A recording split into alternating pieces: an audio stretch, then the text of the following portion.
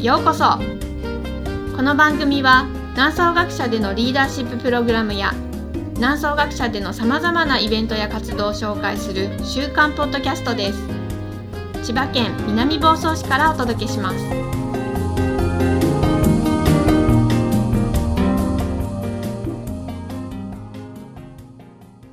はい、こんにちは。南総学舎ヨガ瞑想講師の涼子です。皆さんこんにちは。学舎長の大滝です。はい、こんにちは。今日もよろしくお願いします。はい、今日はですね、先週はキャンプのお話をしたんですけれども、はい、もう一つその続きとしてちょっとアウトドアな感じですね。南総学舎には実はトレイルができているということなんですけど、そちらのご紹介をしたいと思います。はい、そうですね。完成してまだ1ヶ月ちょっとなんですけどね、約 1.2 キロの、南総学舎の前と後ろのですね、山を活用した、小走りに、なんていうんですか、早歩きが、できるような、そんなトレイルをですね、作ってあります。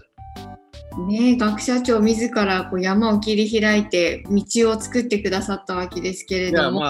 とても一人では無理で、はい、ボランティアの皆さんにね、協力していただいたり、地元のね、有志の皆さんに協力してもらって、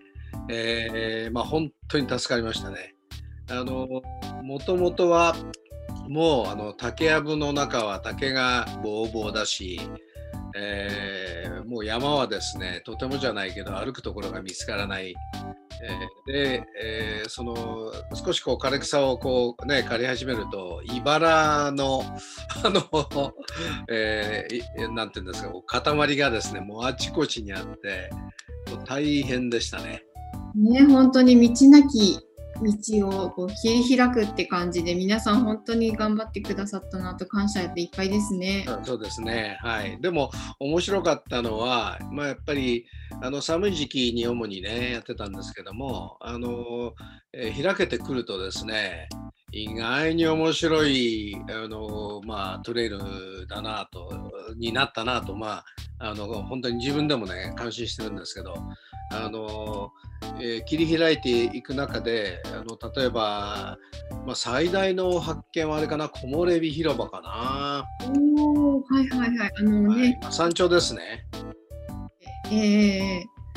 実はそこの木漏れ日広場での瞑想も、お昼の瞑想もそこからお届けしたこともあります。そうですよね。あそこは本当に周りのね、生活音みたいな、車の音だとかね、バイクの音だとか、そんなのは聞こえないし、本当に静かで、木漏れ日がちらちらとね、いい感じ、あったかいし、風の音もね、サラサラサラっと聞こえるようなとてもいい場所じゃないですか。そうですね。そういった場所をね発見できたのがとてもね、苦労した甲斐あったなというふうに思います。その他にもいろいろポイントとして興味深いところあったりしますよね。そうですね。カエル岩があったりとか。カエル岩という岩があったりとか。そうですね。大きなカエルにそっくりなね、岩があって、そういうそれをカエル岩というポイントの名前にね、したりしてます。そういうふうにいろいろとポイントができたり発見があるのはすごく嬉しいことですね。楽しみが増えますね。そうですね。はい。で、あと切り開いていく中でずっと尾根をたどっていくと、標高が266メートルかな、のピークがあって、そこに行こうと思えば行ける、相当ね急な崖があったりするんで、今はザイル張ってありますけども、そういったところにも行ける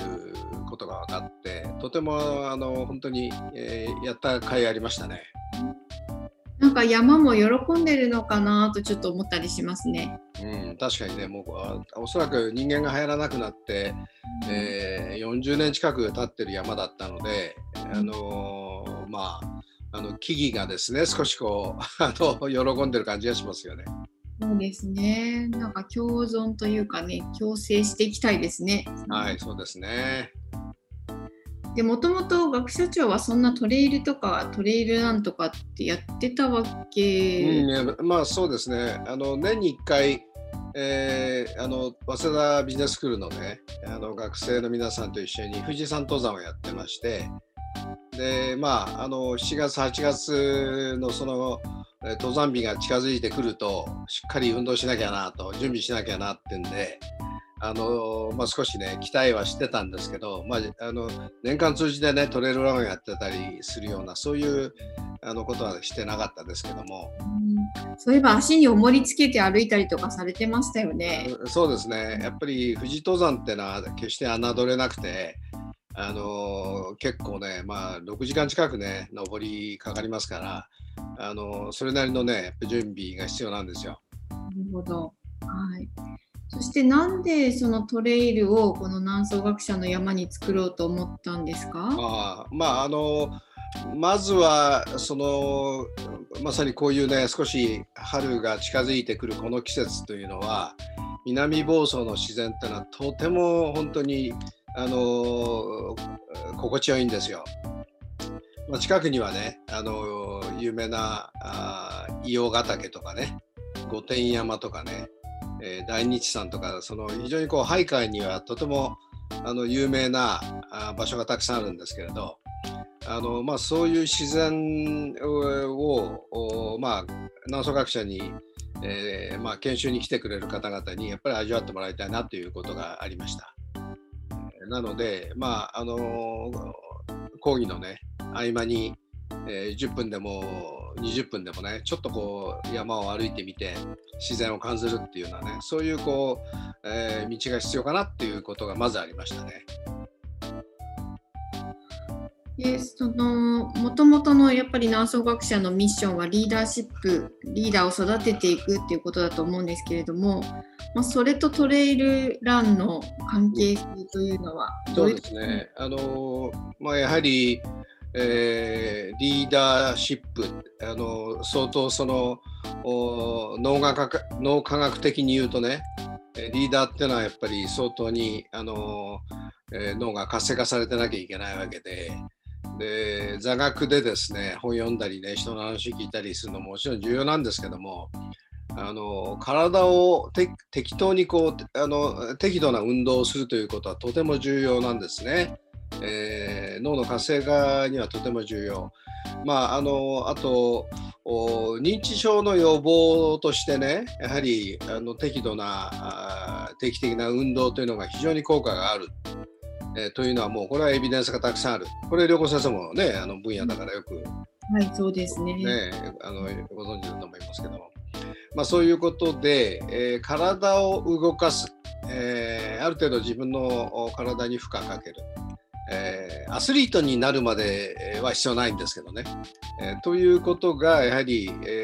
脳を活性化させ、やはりリーダーとして、いつもアンテナ張ってられるし、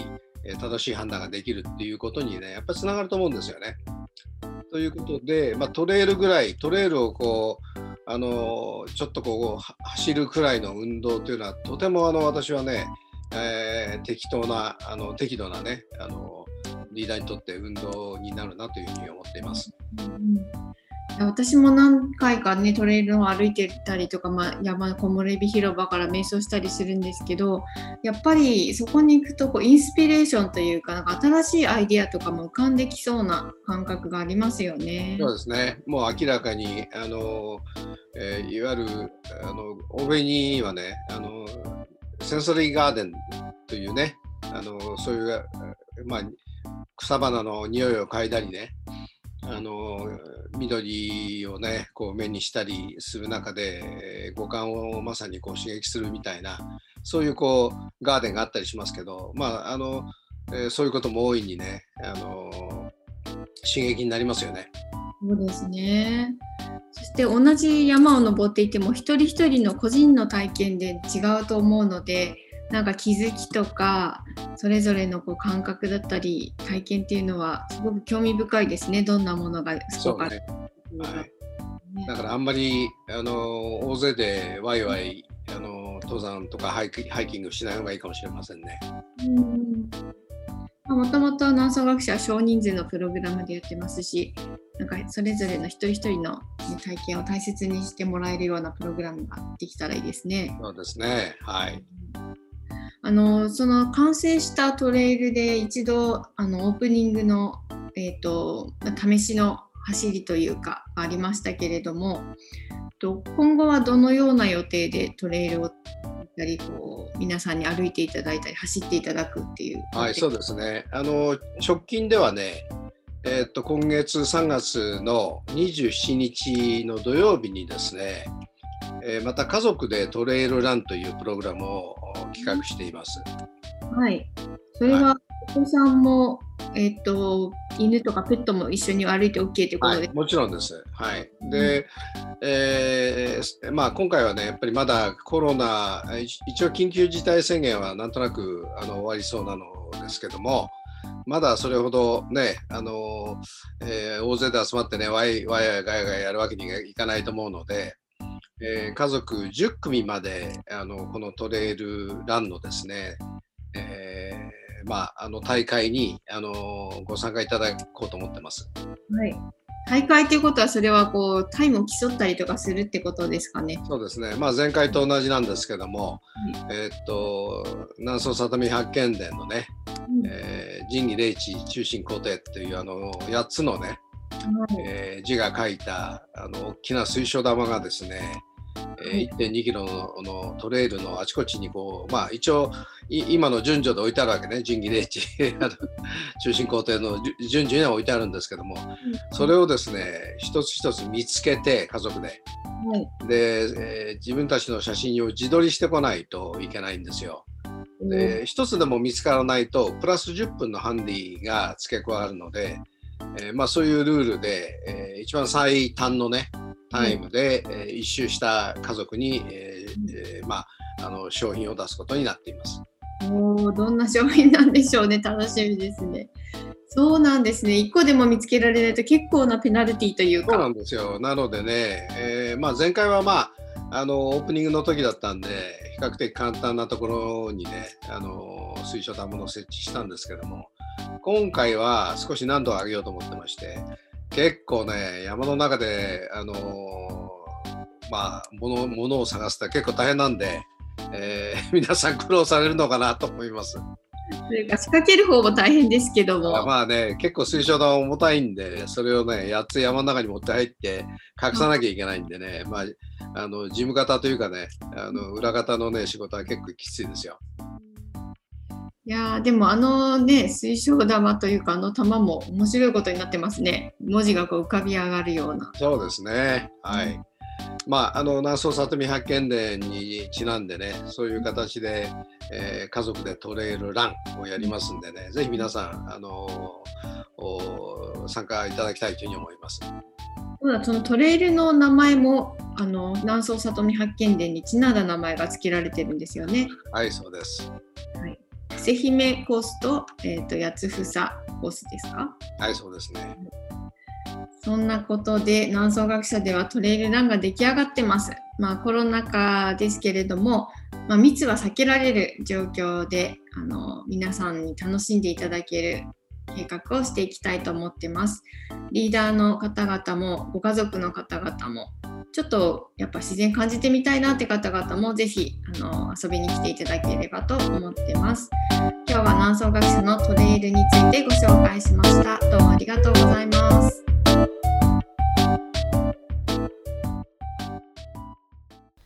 南総学舎でのプログラムやイベントに関する詳細はホームページ南総学舎 .com をご覧ください。この番組に関するご意見もお待ちしています。南総学舎ラジオは株式会社オフィスクライメイトの提供でお送りしています。